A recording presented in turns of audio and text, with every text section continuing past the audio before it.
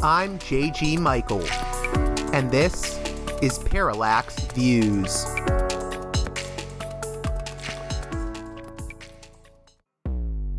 Hello, this is Mike Swanson. In a few moments, you're going to listen to another segment of Parallax Views. But before you do that, let me tell you about my new book, Why the Vietnam War. It's a sequel to my previous book called The War State, which has lots of positive reviews and Amazon's been out for years. But this one is a more detailed case study of how American empire and national security state operate using Vietnam. And I believe it shows also how things work today, how policy is actually made and why. So grab the book on Amazon.com, Why the Vietnam War.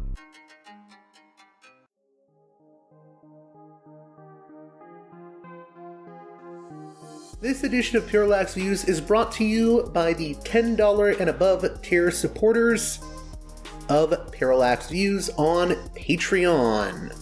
So, with that in mind, producers credit shoutouts to Gunnar, Mark, Alexander, Catherine, Tilo, Emilia, Jeff, John, B. Lund, Brian, Elliot, Michael, Brace, Nick, Galen, Arlen, Bo, Geekadelic Media, Chance, Chase, Dan, David, Gary, Ishtofer, James, Martin, Matthew Ho, Nobody, Thomas, and Dano. And now on to the show.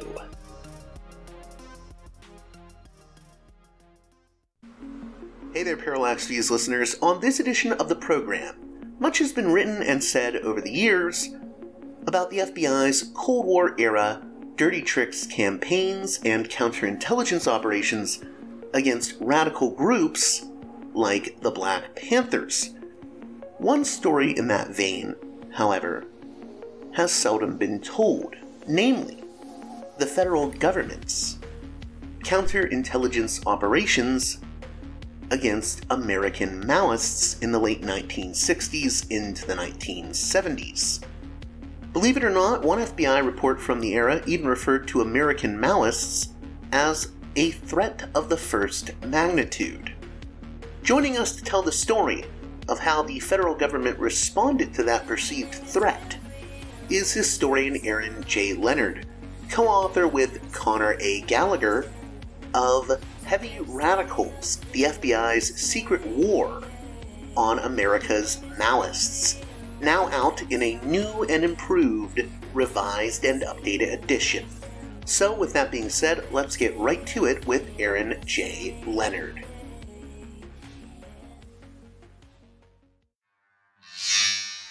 Welcome to Parallax Views, a guest that I'm really excited to be having on the show because he's written a number of books that I think my audience will find absolutely fascinating. Aaron J. Leonard, author of the books The Folk Singers and the Bureau from 2020, A Threat of the First Magnitude, FBI Counterintelligence and Infiltration from the Communist Party to the Revolutionary Union, and the book we'll be talking a lot about today, which is Heavy Radicals, the FBI's Secret War on American Maoists, now in a revised and updated edition. And I'm holding the book up right here. Both of us did that at the same time. Stereo. That was well done. Wow. And also a new book that he has out is Whole World in an Uproar, Music, Rebellion, and Repression, 1955 to 1972. How are you doing today, Aaron Leonard? I'm doing well. And yourself? I'm doing pretty good. I'm really interested in talking about these books with you. Just to get started, maybe you could talk about how you got into the subject of American radicalism, specifically in the 1960s and 70s, and the issue of state suppression of radical movements. What led you down this sort of path? I think you had a personal story there with your involvement with the Revolutionary Union, right? Exactly. So in high school, I'm just of the, I guess there's boomers and then there's boomers at the end of boomers. Interesting discussion in its own right. Boomers get a lot of grief, but I was like 13 years old in 1970. So I was catching the tail end of the 60s upsurge. I was in central New York. We started a radical group in our hometown, kind of based, well, it was based on the mix of politics that was swirling around. You know, there was the White Panther Party in Michigan, John Sinclair, which kind of modeled itself after the Black Panthers. And everybody was dabbling in Marxism, Leninism, as well as all this counterculture stuff. From there, I actually moved to the Northwest and met the Revolutionary Communist Party in the Seattle-Tacoma area. So I worked with them first in their unemployed group and then in their youth group. And I stayed associated. You know, the Revolutionary Union was started in 1968. They changed their name in 1975 to the Revolutionary Communist Party. I mean, ostensibly, they created a new Maoist party. But as I write in the book, I don't think there was a big change between the Revolutionary Union and the Revolutionary Communist Party beyond the name. And a few more members joined, a couple organizations got incorporated. But I worked with the group for a very long time. And it's, I guess it's akin to a marriage you stay in and that you don't leave. You know, and then, you know, once you do leave, you say, well, geez, I should have left a long time ago, you know, a marriage that isn't working, right? Anyway, yeah, so I left in the mid-aughts, you know, very late in the game. And my colleague, Conor Gallagher, who he came forward, I think in the mid-90s doing youth work. You know, he was working with the group too. He left around the same time. So both of us reflected on leaving like, geez, you know, what was this all about?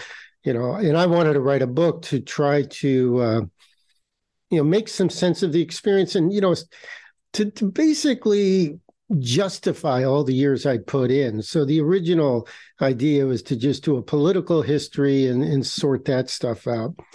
But then as I dug into it, I started to do a more critical history, not in the sense that everything was wrong, but in the sense of scrutinizing it critically. And also discovered that there was this universe of information about the FBI that had never really been looked at. I mean, people had looked at the FBI in the 60s, 70s. The FBI had this notorious program called the counterintelligence program, which took things beyond just gathering intelligence to attempting to disrupt things. So there was a certain amount of revelations about COINTELPRO in the 70s, about especially the Black Panther Party, some of the stuff against the Student Nonviolent Coordinating Committee, a lot of stuff about Martin Luther King. But it didn't really, it really just scratched the surface of what the FBI was doing. And yet it is, the received wisdom is, oh, it's all been revealed. And then, you know, what we discovered was that their effort against the Revolutionary Union, Revolutionary Communist Party, was one of the biggest things they undertook in the late 60s, early 70s, probably for a just political organization not involved in political violence. It was probably the biggest next to that of the Communist Party USA. And the Communist Party USA always had a special place of priority for the FBI because of its affiliation with the then Soviet Union. So it was a very long road, not one I expected to end where it did. But, you know, there it is. So I want to get a little bit of background for this story that you're telling.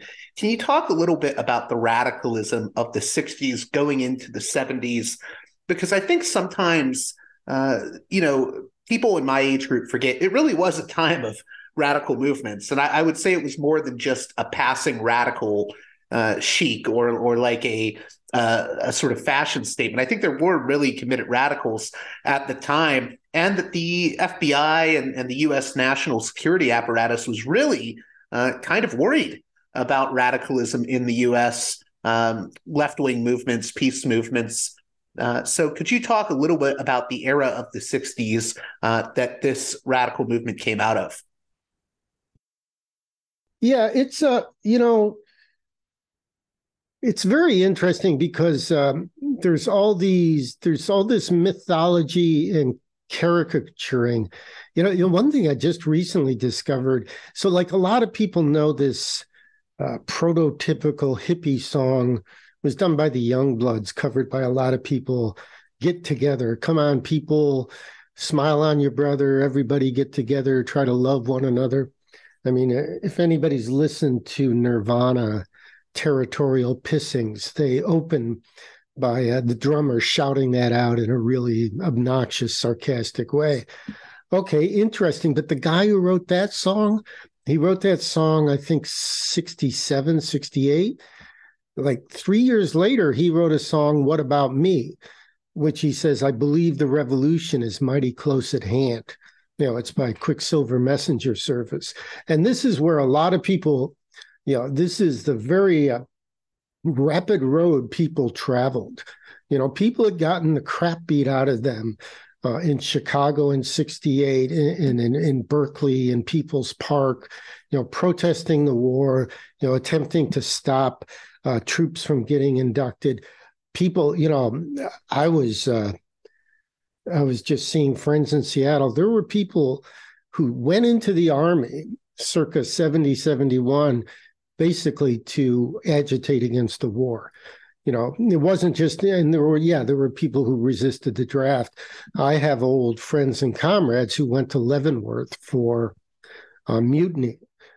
There was a huge, the Revolutionary Union, Revolutionary Communist Party itself attracted a huge cohort of radical Vietnam vets who had, been so disenchanted and furious about their experience that they came back and wanted to tear down the whole thing. So, there's an element of the six, people know about the Black Panthers, that they were revolutionary, that they had Mao's Red Book, that they were, kind of way out there, suffered a lot of repression. They know about the Weathermen who, had very sharp political rhetoric and actually, attempted to wage urban guerrilla warfare in the United States, which, on the whole, if you look back, it really didn't amount to a whole lot. I mean, their most sensational act was this tragedy where they were building a bomb in a Greenwich Village townhouse and it blew up and it killed 3 of their people. A lot of what they did was that they left incendiary devices, explosives in bathrooms, and because they didn't want to hurt people after that, to their credit. But, the Weathermen are kind of held up as the prototypical radicals, even though, they were really a kind of a few score of hardcore who were very quickly isolated and stuff. Yeah, but people will know about that. They'll know about like Gene Seberg being targeted by COINTELPRO. So they'll know about like celebrities that supported some of these movements. It's interesting. The Maoist element is often less spoken of, it seems like. Yeah, well, like in the introduction to the second edition, I kind of take it up. It's been written out of history. You read all these memoirs and it's just not there. Or there might be a sentence or two and it's, it's just not right. Maoism was a huge deal in the 60s and into the early 70s. It generated new parties and organizations all around the world. Kind of consciously, the Chinese were attempting to establish entities to counter the Soviet Union, who they considered bureaucratic, corrupt, even capitalist. I was gonna say, ahead. Can you give an idea of what Maoism was in the 60s as opposed to the other sort of sects on the left, for people that are unfamiliar with this topic? Yeah, Maoism was relatively new. Khrushchev, the leader of the Soviet Union, famously denounced Stalin in 1956. It was a huge turning point in the world. Stalin did a lot of, pretty awful things, which people had adherents to communism had essentially reconciled themselves to by saying, it just isn't true. And Khrushchev got up and said, well, it is true. And it just really kind of shattered what was left of the Communist Party USA. I mean, a couple thousand people kept on, but a bunch of other people just kind of drifted away and went into different kinds of politics. So in the 60s, you had this vacuum. You didn't have, the unilateral cohesion of one communist party. You had, a pro-Soviet trend, and then you had a pro-Maoist trend. You had Trotskyism, which had been around for quite a long time because it operated separate of any particular state and government. Trotskyism is a huge discussion, and I'm not the expert on it to discuss it, but they were there. They were a force. The FBI was concerned about them for sure. But the Soviet and the Chinese, what's called the Sino-Soviet split was a very big deal from the period like 1956 into right up into 66. And it was a hard break, and it got very antagonistic. Meanwhile, in China, Mao, what's that Mao apart is he looked at the Soviet Union and he said, we don't want to go down this route. It's bureaucratic, and, they seem to be extolling things that are really not socialist and communist. We want, a society that's run in the interest of the masses of people. We want to get rid of production of commodities for profit and extracting, value from people's labor. That was what he wanted to do in principle. He set loose this cultural revolution, which was aimed at, realizing that, but it was also a power struggle for sure. And it's, it's historians are still debating what it was all about, but at its core, it was a youth rebellion. Mao said it's right to rebel, and he, set loose these high school and college kids to challenge the older authorities. In China itself, it was, fraught in many ways, but it had a manifesto-like impact in places like France and the United States, where...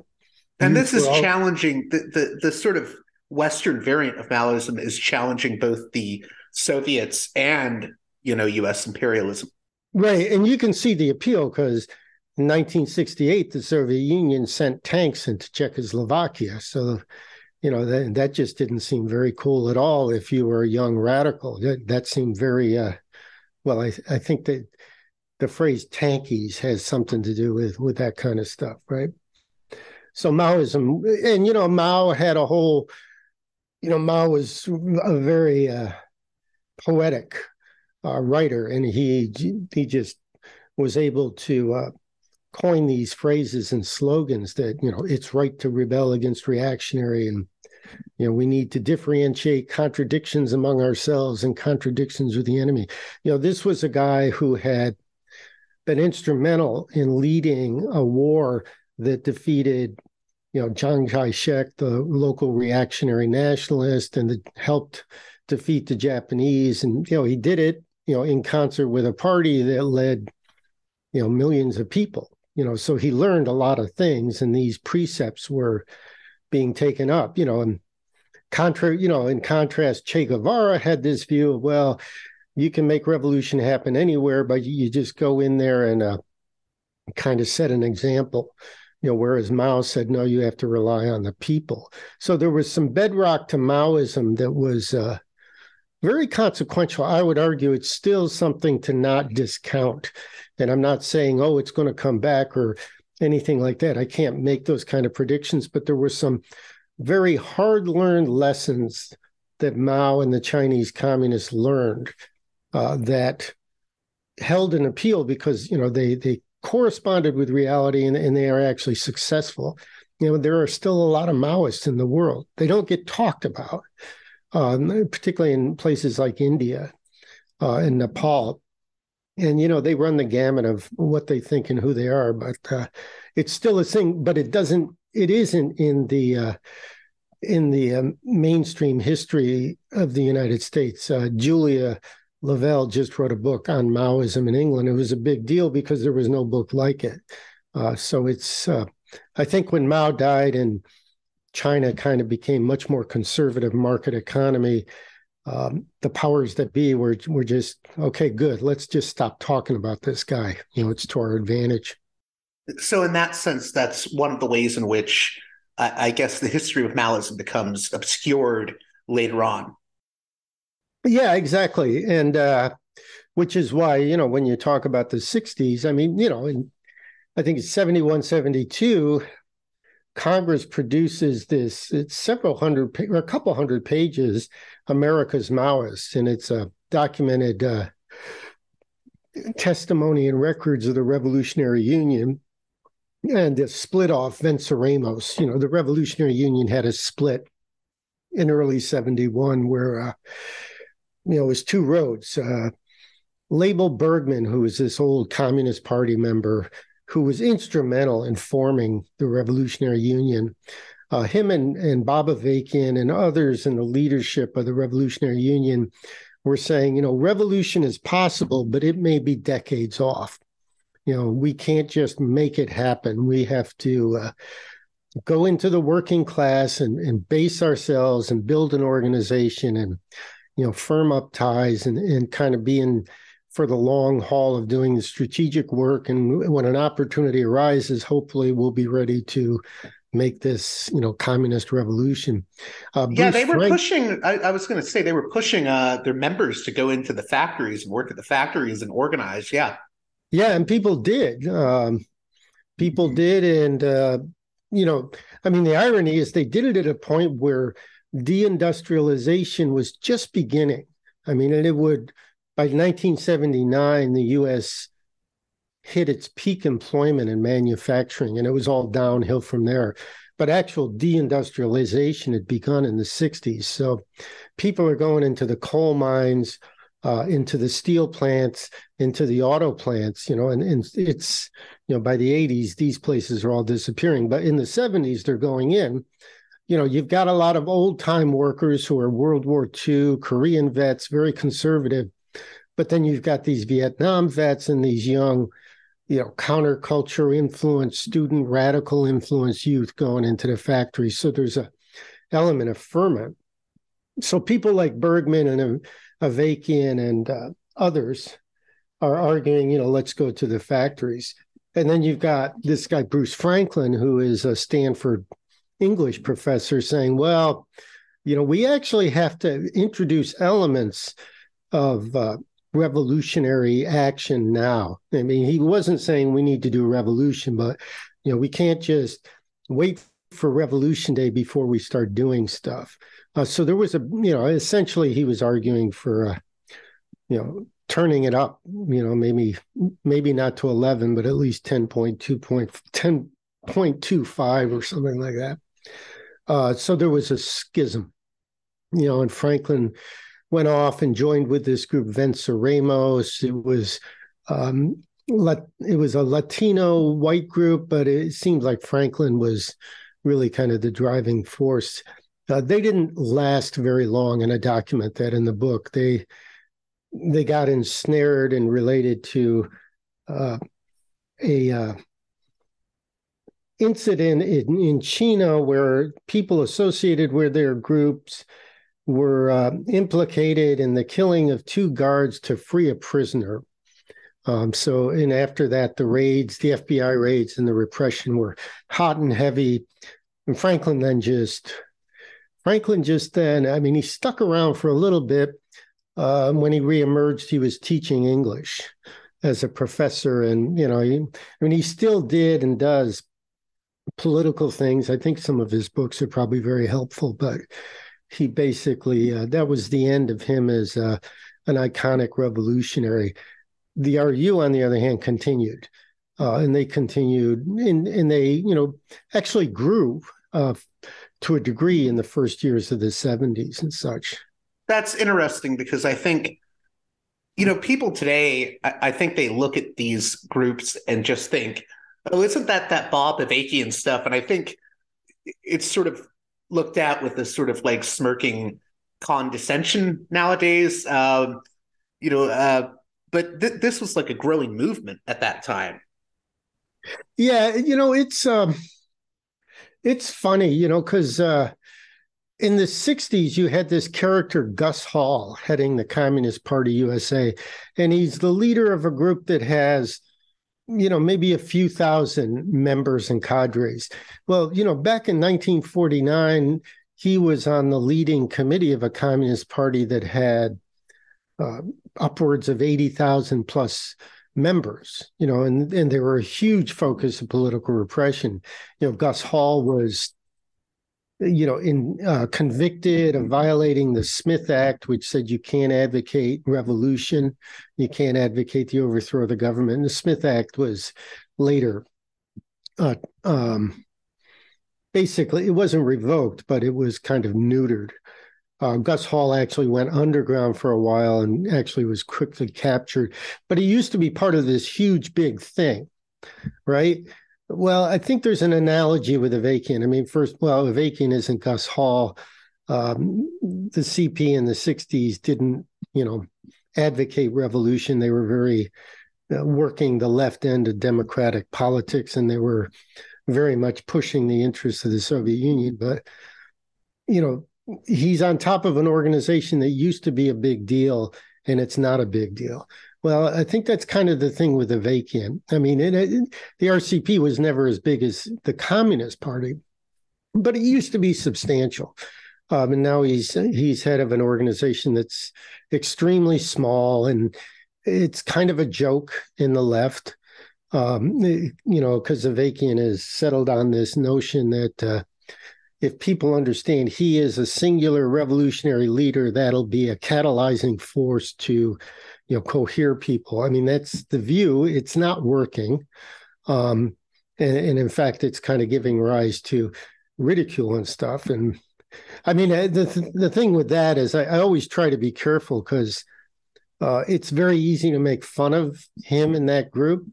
At the same time, there are some hard right forces that would very much like to, they can use the RCP as a good foil. I mean, they're the what's the word? The composite of this radical socialism that they've all got to bug up their butt about. So, I think people need to be a little careful when they go after the RCP that, that they don't aid and abet these forces that are really fucking bad.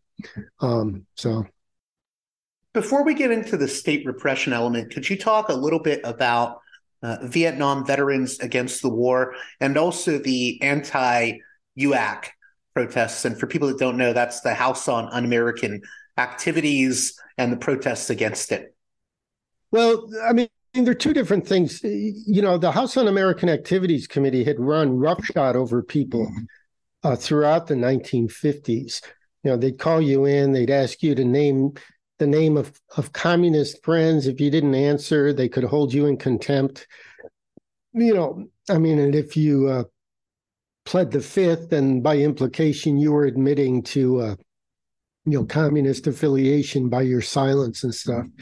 In 1960, there was something called the HUAC riot in San Francisco, where police turned fire hoses on these students who were trying to get into the hearings. It was a huge kerfuffle. And it had the effect of kind of saying to the country, this HUAC stuff, it's done.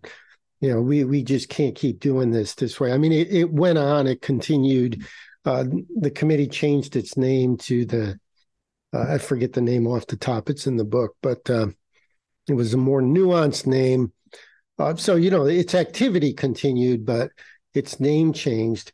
Vietnam Veterans Against the War, they started, I think, back in 1968, but by the early 1970s, they become a very big deal where they had this demonstration in 1971 in the Capitol where several thousand vets threw their medals onto the steps of the Capitol building, basically saying, we were used, we didn't like what we did. One of the people said, look, if we, I don't want to fight again, but if I have to fight, it'll be to take these steps. There was a hardcore element in the leadership of VVAW that actually fused with the Revolutionary Union.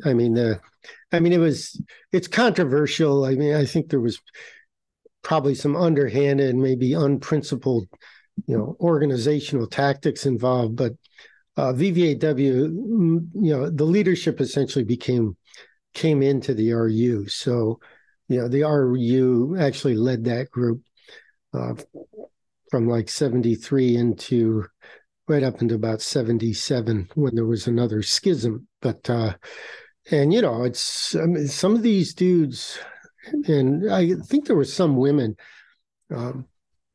did some very heroic stuff.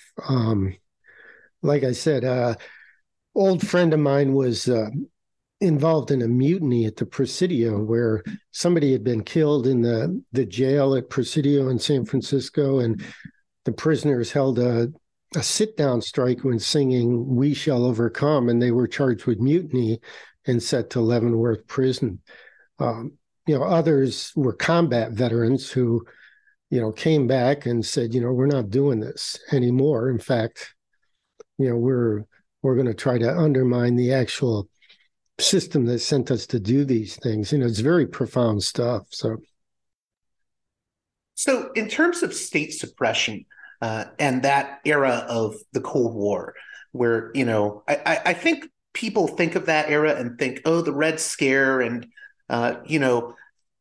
the state just went after these sort of, well-meaning liberals that weren't actually communists, but they did go after actual radicals as well. And I'm not saying that in a way that bolsters the right-wing narrative, but could you talk about the ways in which the state sought to suppress radical activists, particularly the Revolutionary Union or the Revolutionary Communist Party? It's a good question. I kind of think people need to, my advice to people is try to watch a little less TV news, and read a little less of the New York Times and things like this. Don't not read it, pay attention, but don't take that as reality. Everybody's got an agenda. I was telling a friend, the New York Times, if you look at it as the Democratic Party newspaper, you actually see it in a whole different way. So the narrative of the Red Scare, the thing most people see is this kind of Democratic Party summation. Well, it was the McCarthy era.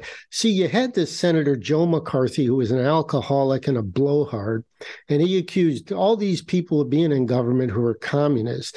And he held these hearings and he destroyed some lives. And then Edward R. Murrow, this journalist, went on TV a couple years later and said, enough is enough. Joe McCarthy's full of baloney. And then there was a lawyer in there somewhere who said, sir, after all this, don't you have any dignity? I'm mangling the quote, but, and then McCarthyism ended. And then, all these poor liberals who had been targeted were left alone. That's the narrative. Well, the reality is, the U.S. and the Soviet Union both won World War II. And in 1947, the United States said, we are not going to let the Soviet Union go unchecked. We've got this Truman Doctrine. We're going to challenge them. And we are not going to abide communists in this country who helped us win the war. I think something like 13,000 communists actually went into the army. We're not going to cohabitate with them anymore. They're not allies. The Soviets are not allies. And we're going to, if we don't outright destroy the group, we are going to basically neuter them so that they don't have any effectiveness. They started by doing the Hollywood 10, where they had a bunch of writers called in front of Congress in 1947, who they sent to prison for a year. They had their cards. These were actual communists. And then they followed that up with a riot in Peekskill, New York, where American Legion and other reactionaries, beat the crap out of communists trying to have a Paul Robeson concert. There's two events. It's a long story. And then they indicted the leadership. The feds went into 12th Street, where the Communist Party headquarters was, and arrested the leadership. of the party. They put him on trial. They convicted him for advocating the overthrow of the government and sent him to prison for 5 years. And by the time they came out, the world was different. And then, that was just the first of many waves. The Communist Party itself had to go did go underground to try to withstand all that. I mean, whether or not they should have is a debatable point. The party shrunk and shrunk and shrunk. To be a communist in 1952 was about as socially acceptable as being a pedophile. So, that's the history, and people say, well, in the 60s, Hoover was still talking about communism and he was deluded. Well, there was still a Communist Party and it still had ties with the Soviet Union. And then he saw this new thing come up, this Maoist group. First, there was an organization called the Progressive Labor Party, which had kind of the seal of approval of China. It lost it because its politics changed. And then in 1968, this new group emerged, the Revolutionary Union, which was pro-Chinese. And Hoover said, we need to watch this and we need to get informants in there right now. The FBI had this doctrine is the way to infiltrate the group is when it's starting up, when there's less skepticism and the hierarchical lines aren't as hard and you can get people in. And it turns out, that doctrine actually goes back even into the 50s or even into Lenin's time. The security agencies, their chief prize is to try to get somebody into the leadership of the groups they're trying to undermine and stuff. So, and I was going to say too, just real quick, because I don't know if we mentioned it earlier, but these groups we mentioned earlier, like the anti-UAC protests and the Vietnam Veterans Against the War, this is all connected. They're tied in with, the heavy radicals that you talk about in the book. Yeah, exactly. One of the people who's testifying at the HUAC riot in the early 60s is Label Bergman. Label Bergman had been in the Communist Party in the 30s. He had quit the party when Khrushchev denounced Stalin. He was a hardcore Stalinist. He had went to China, where he lived for several years, along with his, he met and married a woman there who, I'm having a mental slip, but she was Vicky. I'm sorry, I'll have to look it up. My apologies. But, he was in China, when the Cultural Revolution was going on, and he came back to the U.S. more or less motivated to join with the young radicals, particularly in the San Francisco Bay Area, to form a new pro-Chinese entity. So Vicky Garvin, he met Vicky Garvin in China. Vicky Garvin was an African-American woman, a CP, an ex-Communist Party member. She had helped organize Malcolm X's trip to Africa after he had left the Nation of Islam.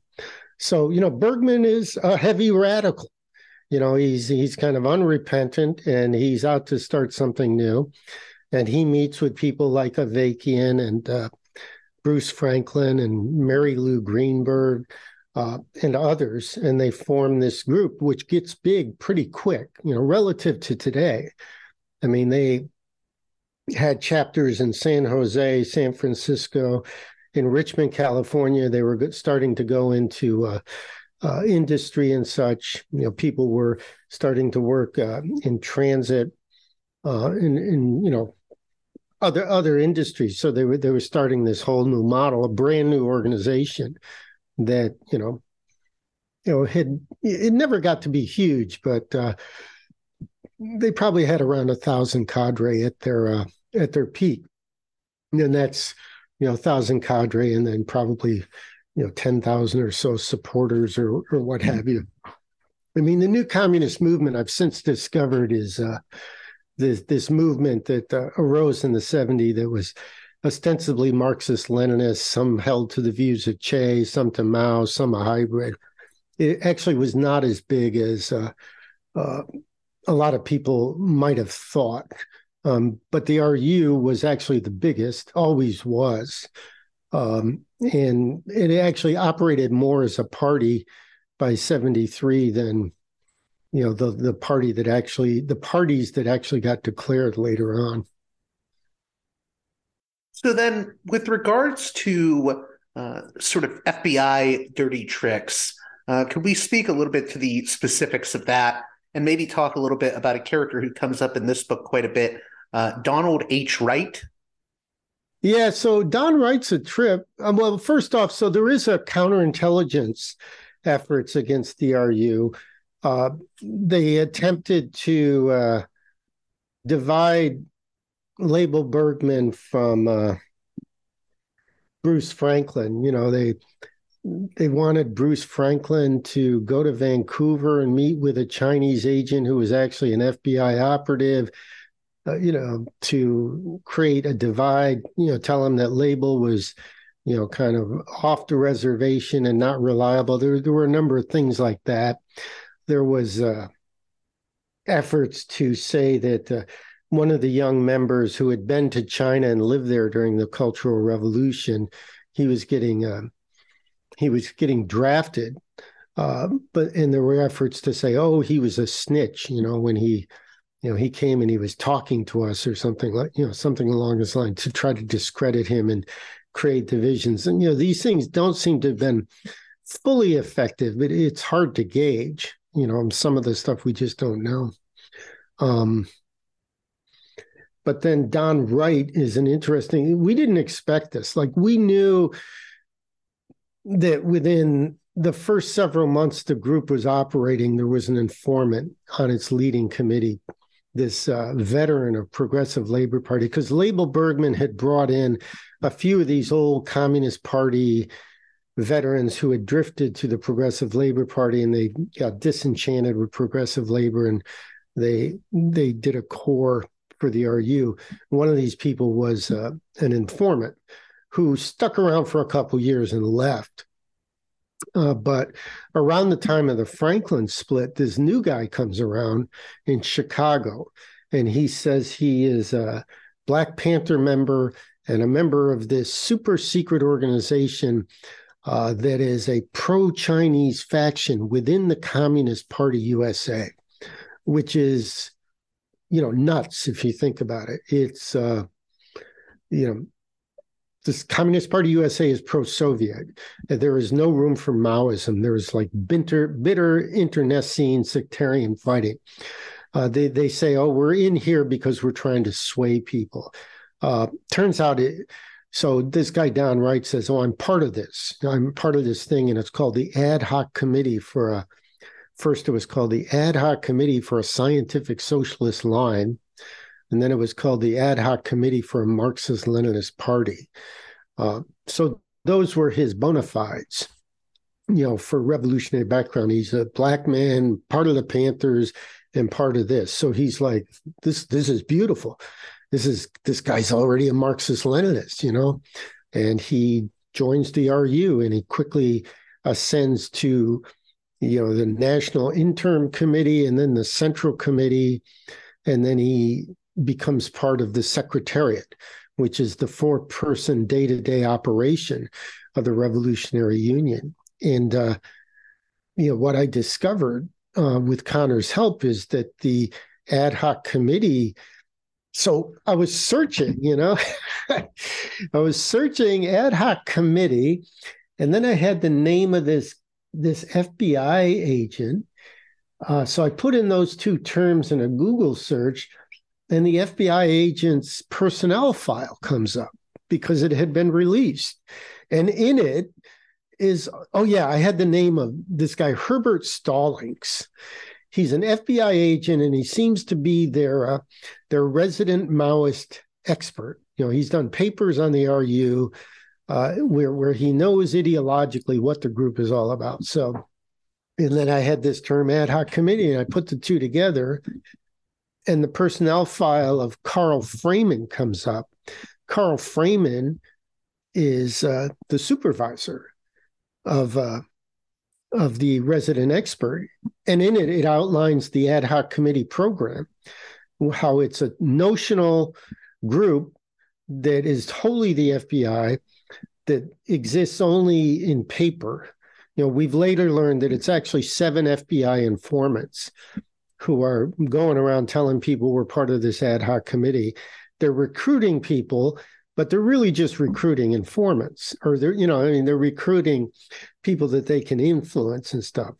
I mean, there's this one absurd thing where one of the ad hoc informants tries to recruit an FBI informant, unknowing that he's already an FBI informant, and the FBI informant not knowing that the ad hoc guy is, that old ditty, McTavish is dead and his brother don't know it. His brother is dead and McTavish don't know it, Yeah, that kind of thing.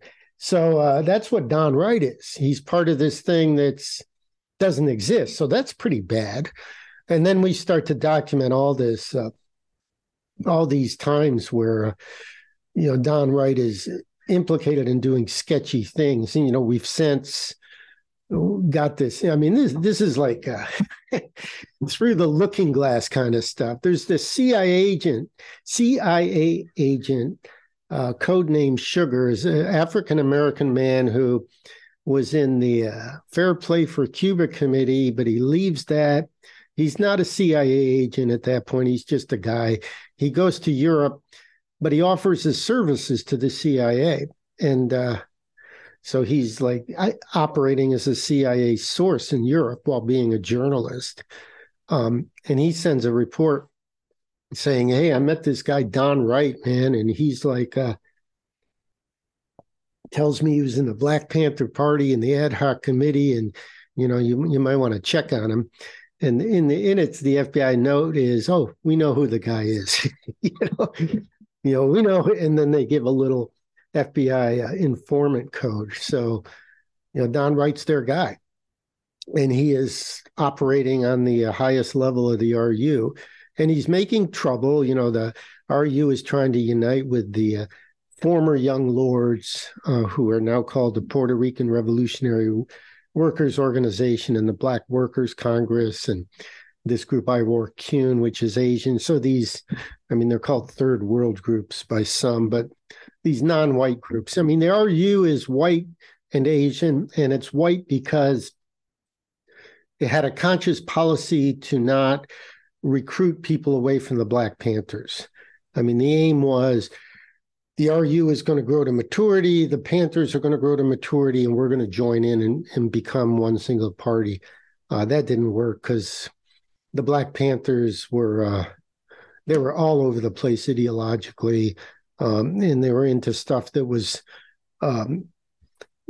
attracting repression on a grand scale. Some of it, just totally not their fault, and just because of who they were, and some of it was shooting themselves in the foot.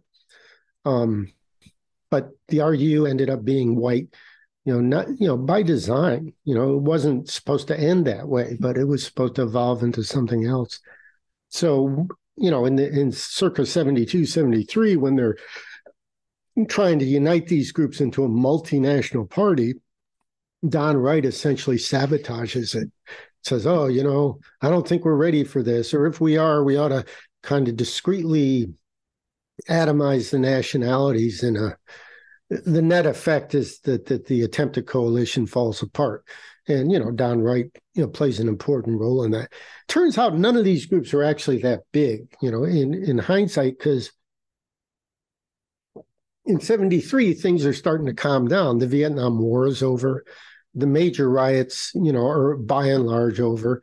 The U.S. is defeated in Vietnam, and it goes into this period of retrenchment that lasts for a few years until the end of the decade, when the start of the end of the Cold War begins and stuff. But so Don Wright is he's just a trippy character who kind of gets over. He plays the I think what you would call him today racial politics in such a way that it's a very disruptive thing. So I was going to say it's really interesting that this goes on into the 70s, because, people think about the FBI's, I would say, malign activities under Hoover. Hoover passes away in, I believe, 72.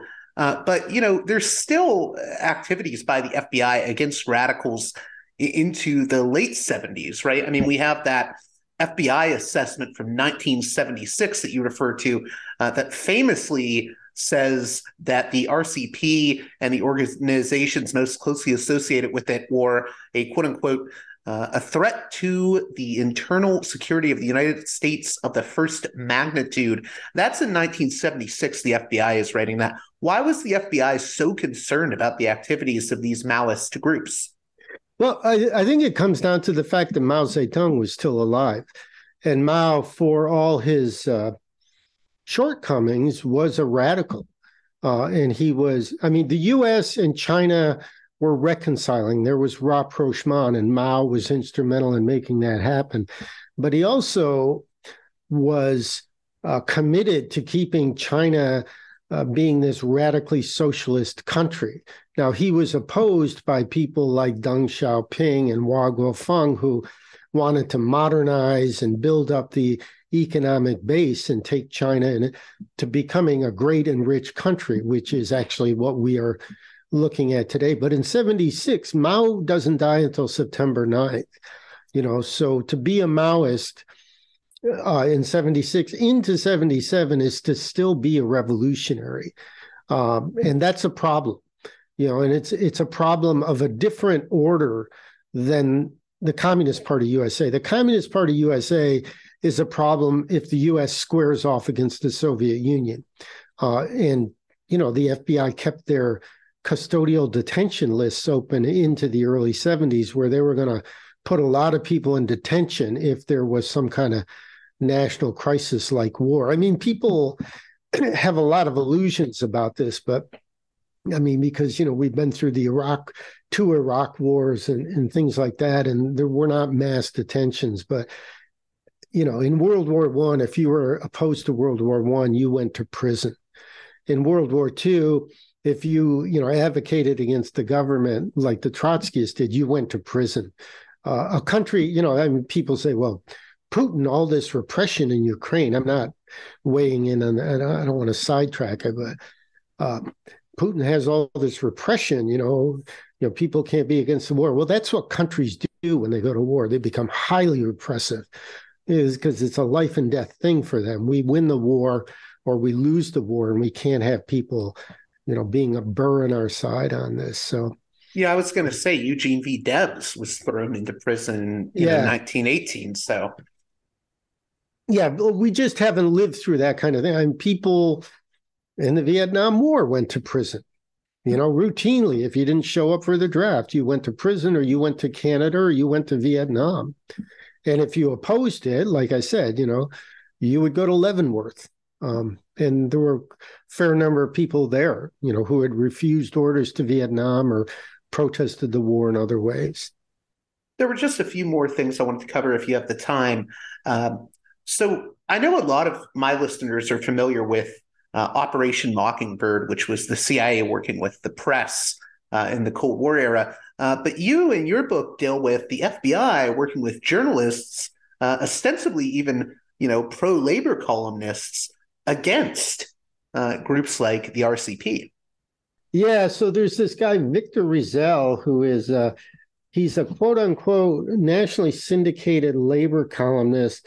I guess he ran afoul of the mob, and they threw acid in his face and blinded him. Pretty awful stuff. But he was a friend of, I went to the NYU Tamiment Library, and Victor Rizal's papers there. And you see all these little love notes between Victor Rizal and J. Edgar Hoover, and then William Webster, and all the FBI directors in between, because he is and the FBI has somebody responsible for sending handpicked intelligence to Victor Rizal. So they're sending him articles about Bob Avakian and Bruce Franklin and Eldridge Cleaver, and then it shows up in their columns.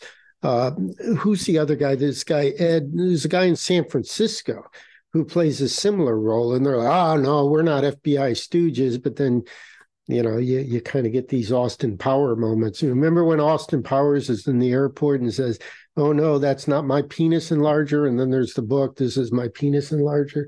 There's all these kind of things of, yes, I'm an FBI stooge. I mean, in so many words. I'm being a little bit flip here, but you were talking about Ed Montgomery, right? Ed Montgomery, thank you. Yes. Interviews Bruce Franklin. It shows up in the paper, and he's just trying to get Franklin to hang himself, and he's constantly leaking stuff, and he's doing everything he can to undermine the group. So, it's and there's several of these people. There's a guy in Chicago who runs a story before the Students for Democratic Society convention, that he's saying, oh, the Revolutionary Union is going to try to take over SDS. So he writes this column, and it shows up a couple of days before the convention when there's all this factional infighting, and it's just adding fuel to the fire. And then you look at the FBI says, oh, we had this really great article in the Chicago Tribune. I mean, they don't say exactly we did, but the implications are clear. So in general, the media, you don't get on national television media or in the newspaper unless you accept a certain amount of terms. And there's a certain number of assumptions you make. Capitalism maybe have abuses, but it's the best. American democracy may have its problems, but it's the best. Abortion is maybe ought to be tolerated, but it should be limited. There's all these different precepts. Religion is mainly a good thing, in the world. And I mean, I'm not saying you have to agree with everything I'm saying, but to work in that, you have to have these assumptions. If you cross those lines, you are driven out. You're gone, and you'd be gone overnight. That is just so easy. But so in general, the media is kind of like on the team. But then you have these extraordinary characters, because I'm trying to get that there's something systemic going on beyond this kind of, this kind of conspiratorial nasty stuff. Just in general, you could take all the Victor Rozelles away tomorrow and the stuff would still hold together. But you do have the Victor Rozelles and the Ed Montgomery, and they play a very particular role, kind of on the point, a repressive point of pushing certain initiatives or lines of attack and things like that. I mean, it's kind of important. I used to be kind of more inclined toward conspiracy theories, I think, when I'm younger. And as I dig more deeply into it, I come to appreciate the nuance and the multitude of ways that the system kind of keeps the organism, operating. Some of them are like sneaky and under the rug, and CIA and FBI. Most of them are just kind of right out there, and it's,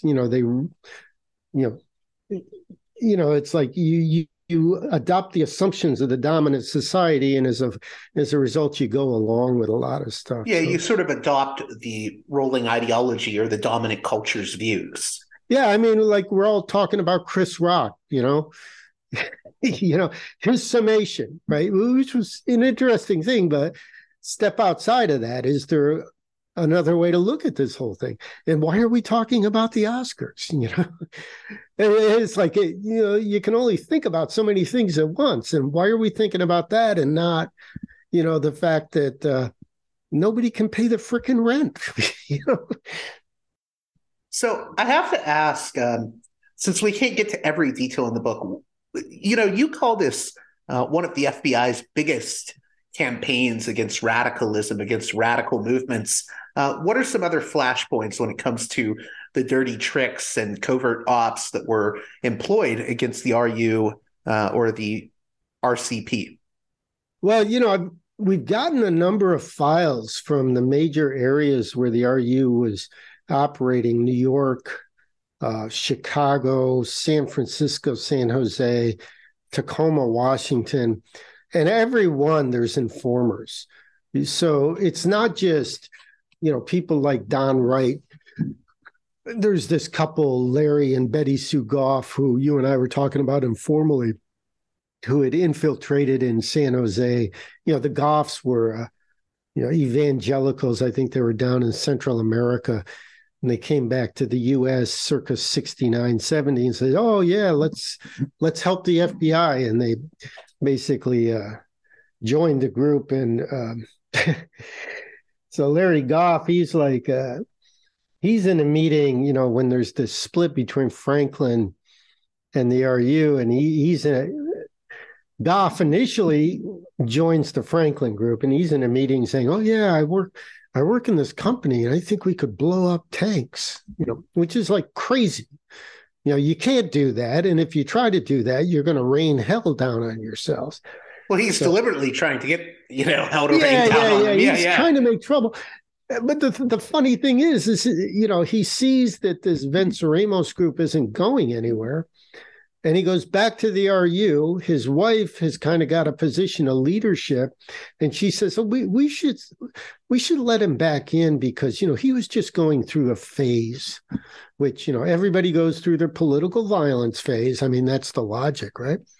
And they actually, did they let him back in under his leadership? They got exposed soon afterwards. But, this goes on and on. They're wiretapping Label Bergman's apartment. So I don't know if people know, like Deep Throat, like during the Watergate era, there was this secret source who spilled the goods on Nixon. Well, it turns out it's W. Mark Felt, who was one of the leading FBI agents who oversaw, the campaign against the Weathermen and the Revolutionary Union. He was put on trial in 1980 for illegally breaking into various places. And what came out in court is that they broke into this U.S.-China People's Friendship Association offices. U.S.-China was a group that the RU worked with closely. If you wanted to visit China in the early 70s, and a lot of people did, you had to work with U.S.-China. They broke into their office to steal their membership lists, sanctioned by W. Mark Felt.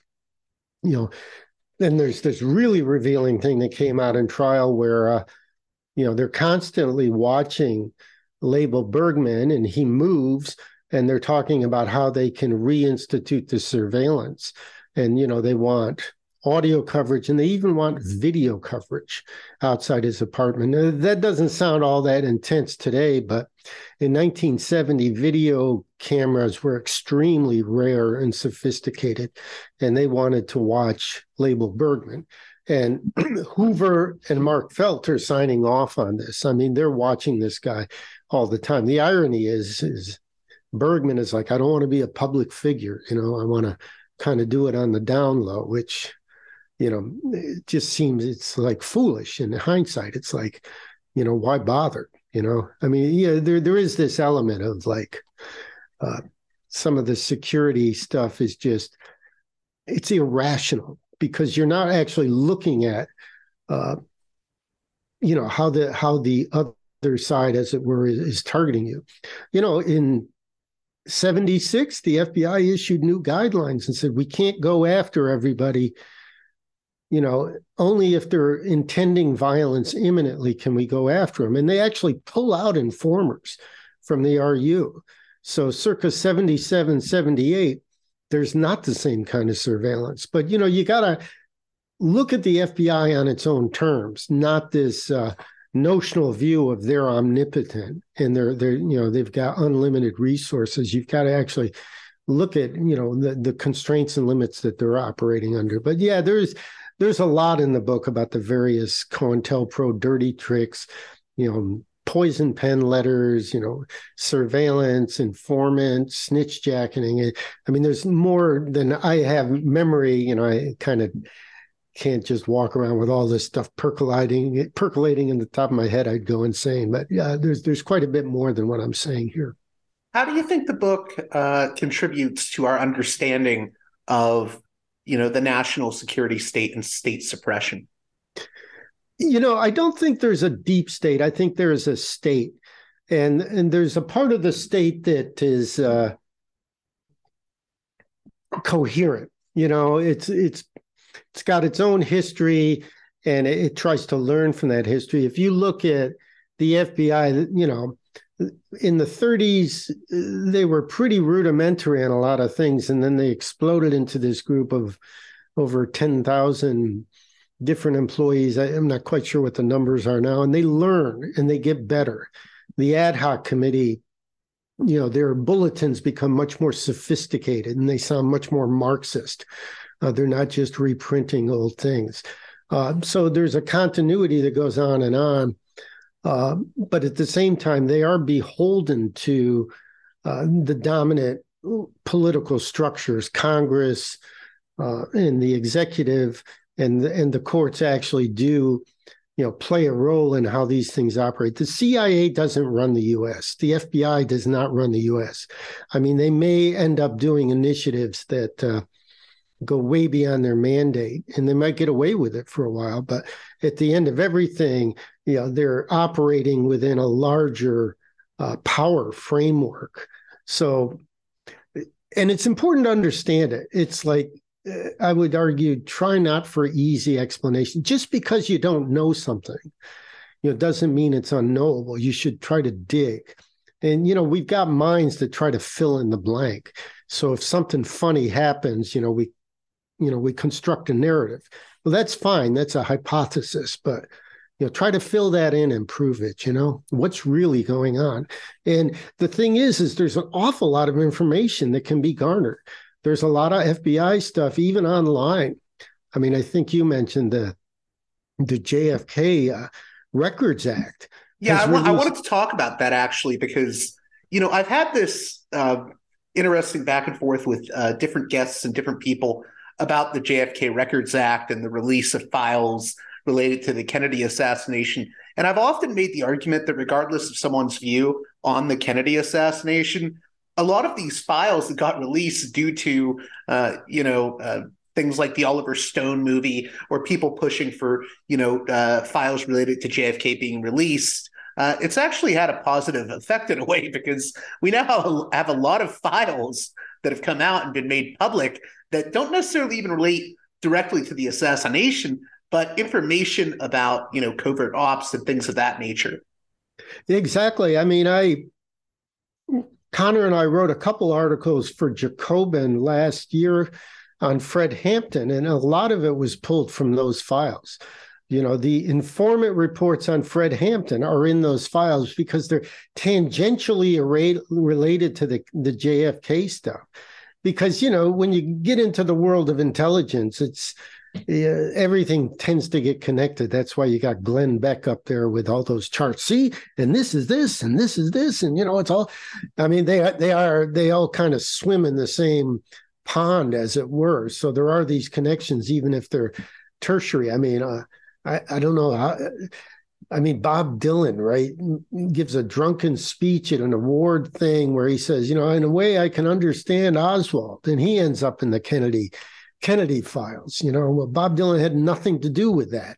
He's just got a drunk opinion, So, but, now we know they had a Bob Dylan file, don't we? It's there. So it's really interesting. Like to see the whole thing. Yeah. Yeah, it's really interesting because I think it shows the value that has come out of these JFK files. Yeah, and then how do you read them that's the hard part, really. Do you read them based on accepting whoever wrote these never expected them to be public, and they were trying to accomplish a certain thing. So then you can begin to evaluate it, versus I think a lot of times we read it like, oh, the FBI, they know everything and they can do everything and they've got all this power. And, yeah, they can do a lot of things. They do have a lot of power. They also have limits, and they screw up and they get things wrong. And then evaluate that next to memoirs or press reports and try to get a fuller picture. And, it's possible. And I think there's a need for more of that. Do you recall how the Kennedy files played a role in Heavy Radicals, the research for it? Not so much. I mean, we did do some. We found a certain amount about the Ad Hoc Committee in those files, because the Ad Hoc Committee was created in 1962, right around the time of the assassination. And the Fair Play for Cuba Committee attracted a lot of leftists. Fair Play for Cuba Committee collapsed after the Kennedy assassination. The Fair Play for Cuba Committee it's where it's related, but is it really related? And but that's why the certain amount of the ad hoc stuff was out in there. The stuff on the CIA agent Sugar, right? He was in the Fair Play for Cuba Committee. He reports on Don Wright, who's in the RU. So, and that ends up in the Kennedy dump. But a lot of what we found was just, I started with COINTELPRO New Left, which was, the FBI has this thing called the FBI The Vault. So you can get it there. And then you we cut out there for a second. Things. You said you cut out right at the FBI had. The FBI has a website called the Vault, the FBI Vault, and you can get the COINTELPRO New Left folders there. But then we started asking the FBI for records. And if the investigation isn't active, they send it to the National Archives. So we got a bunch of files on organizations and individuals in the National Archives. And they're less redacted because they're ostensibly they're dead files. And then there's all this information, and you get the full scope. And, we've only got a fraction of the RU stuff, but yet we have tens of thousands of pages. The Ad Hoc Committee file has 17,000 pages, of which we probably have 30 or 40, so there's just a huge amount of information. And also, the FBI had some successes. People don't quite get that. They had some successes beyond the COINTELPRO, which that's subject for a whole other discussion, I guess. I was going to say, you mentioned the CIA's asset that was codenamed Sugar. That's Richard Gibson, right? Yes, thank you for that. Yeah, you're a little more up on it. I think you probably read the book more soon, more contemporarily than I have. It's been a few months since I picked it up. Yeah, Richard Gibson, Sugar. He's a character.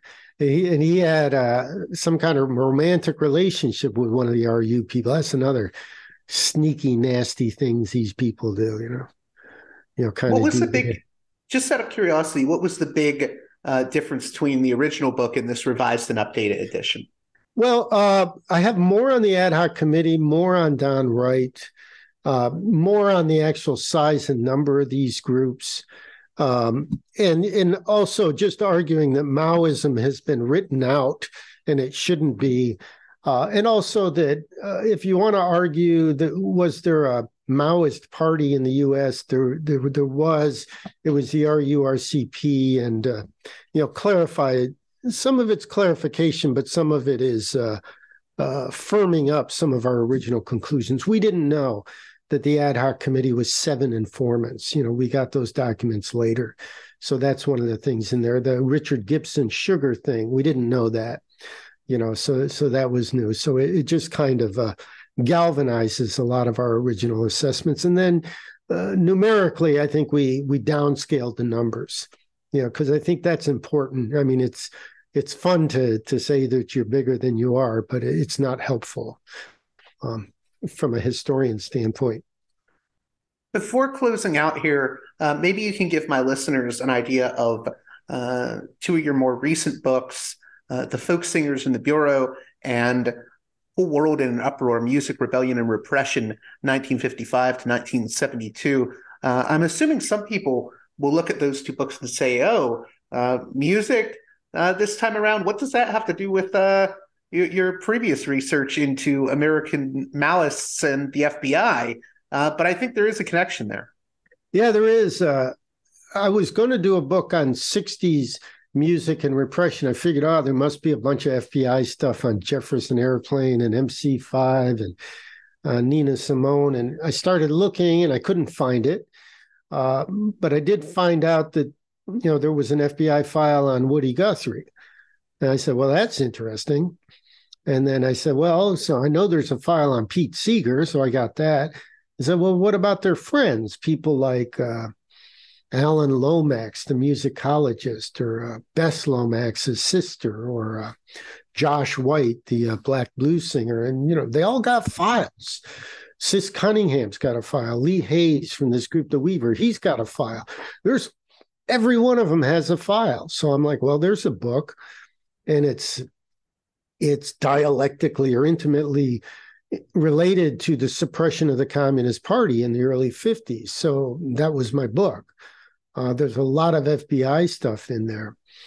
But then it came back to the 60s book. And, there's some FBI stuff. The FBI liked it if you were in a hierarchical Marxist-Leninist organization. So there's a huge file on the folk singer Dave Van Ronk, who was a Trotskyist. Van Ronk was a mentor to Dylan. Dylan slept on his couch. Dave Van Ronk and his partner, wife at the time, Terry Thal, they hugely influenced him. Dylan's first girlfriend, Susie Rotolo, went to Cuba with the Progressive Labor Party. She was in the Communist Youth Group for a while. She's not a communist herself, but, she's in that orbit. Her parents are all leftists. So there's all these kind of things. Phil Oakes, never in an organization, but, pretty sizable FBI files. So I've got this. I realized there was a book to be done, but not just on FBI files. It was also, the systemic nature. Spiro Agnew has this famous quote to say, look, it isn't just, it's not like all this music and such is just one big conspiracy. It's more like it challenges this way of ours, this way of our, and, then you can see the drug arrests of the Grateful Dead or Sly and the Family Stone or Jefferson Airplane in a different context. Airplane in particular is, 6970 is very much a revolutionary group. I mean, they later on said, no, that really wasn't true, but they actually are. And there's riots, there's concerts, and they're always getting arrested. And I've got both the FBI files in that context, but also the more systemic, these seminal events like Woodstock and Altamont. It's like, well, there's no permits.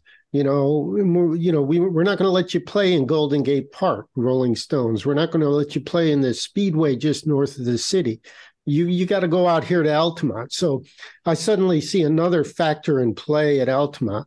The Rolling Stones are reckless and they hire the Rolling Stones, and it's kind of an awful day, but at the same time, it's, the same, it happens a couple days after Fred Hampton is killed. So, there's a lot of awful shit going on, but I mean, it's more complex than that. And I write about it, but yeah, those two books kind of came together and a little different, but, I guess it's kind of a Marxist thing, it's like things, or maybe a Maoist thing, things proceed through struggle.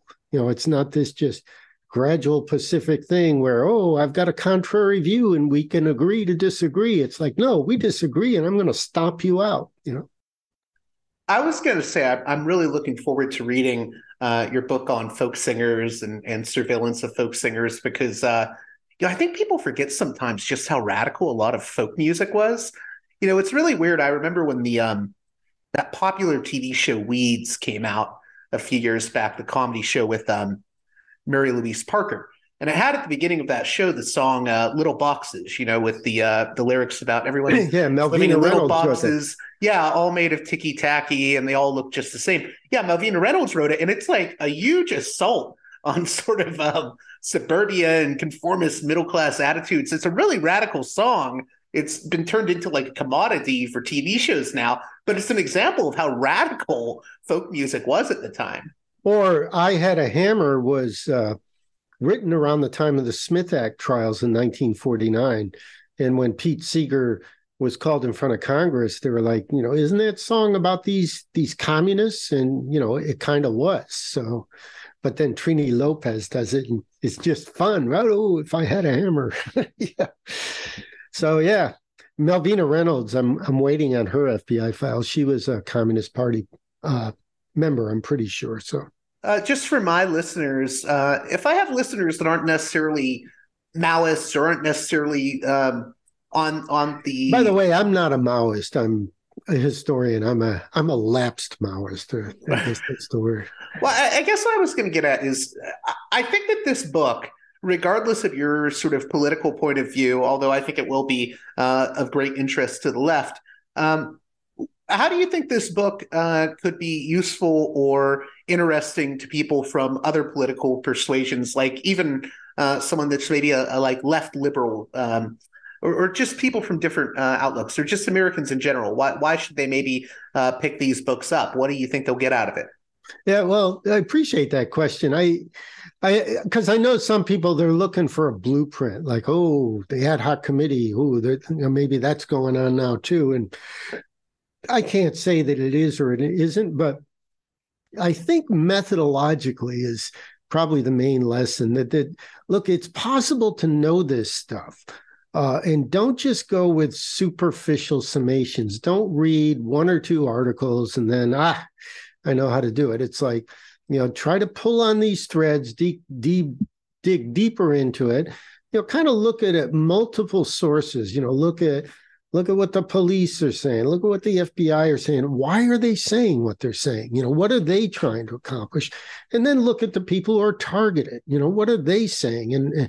And why do they mean, it's like if you start to look at it from a multiple set of angles, I think this is actually kind of Mao had this whole notion, no investigation, no right to speak. If you dig a little deeper than the surface, you can probably I did not know when we set out to write the book, we would discover so much, but we were constantly following the threads. And I know Conor played a really important role at just scouring these documents. Some of it was work. You have to go to Stanford to get some of these files, but they'll let you look at them, if you're a serious researcher and stuff. So I'd say methodologically is the main thing. And you can see that if you are contrary to the status quo, you can expect to get pushback of, varying degrees, starting from 0 to 100. And, how you choose to counter that, I think, is up to you or the group you're in and stuff. But it's important to understand more deeply where it's coming from, the ways it's coming, and how you can try to understand it. And then if you're doing righteous work, how you should, withstand it and stuff. Any advice you have in closing for people that I've had a lot of guests on that scour through and request documents from the Freedom of Information Act requests. So any advice to, FOIA heads that may be listening? No, it's getting really rough. I mean, Really? Okay. Yeah, I mean, it's kind of a soft, almost like a soft revocation of FOIA. Like, as a result of COVID, the National Archives said, it's 39-month wait period. Well, that becomes a huge hill to climb where you're going to wait 4, 5, 6, 7 years to get stuff. But there's a lot of stuff out there now. The Kennedy stuff is there. The FBI Volta stuff there. Do some deep Google searching. I suspect your listeners probably have tips and tricks, beyond what I know.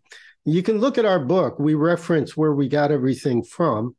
So, some of the universities are holding archives, and they're holding, some of these individuals like James Foreman, he donated his paper to a school in Queens, and he had gotten his files. So, I mean, there's places these things are squirreled away. The Tamman Archive at New York University has a huge corpus of files, including the National Lawyers Guild did a suit against the FBI. So there's some amazing stuff in there that hasn't been gone through. So I guess what I'm saying is read my books. There's some read the books, look at the references. There might be some tips for you. Maybe not. I was just going to add to that real quickly. I was going to say the thing with FOIA, I think people think it's more daunting than it really is. Like, really, you just have to have an obituary for the person you're requesting a file on, and then they'll get back to you and say no, or they'll say yes, here's file. And most of the time they say no, and it's just because they didn't look hard enough. Right, and then you heckle them again 6 months down the line. Yeah. The problem is a lot of the good stuff goes to the National Archives, and the National Archives just seems to have a very thin staff. So I find that very frustrating. So I can't really give you a happy answer. Well, thank you again, Aaron Leonard, for coming on Parallax Views. Let my listeners know how they can get a copy of your books, and anything else you want to say in closing. I always like to ask my guests what they hope listeners get out of the conversation we've been having.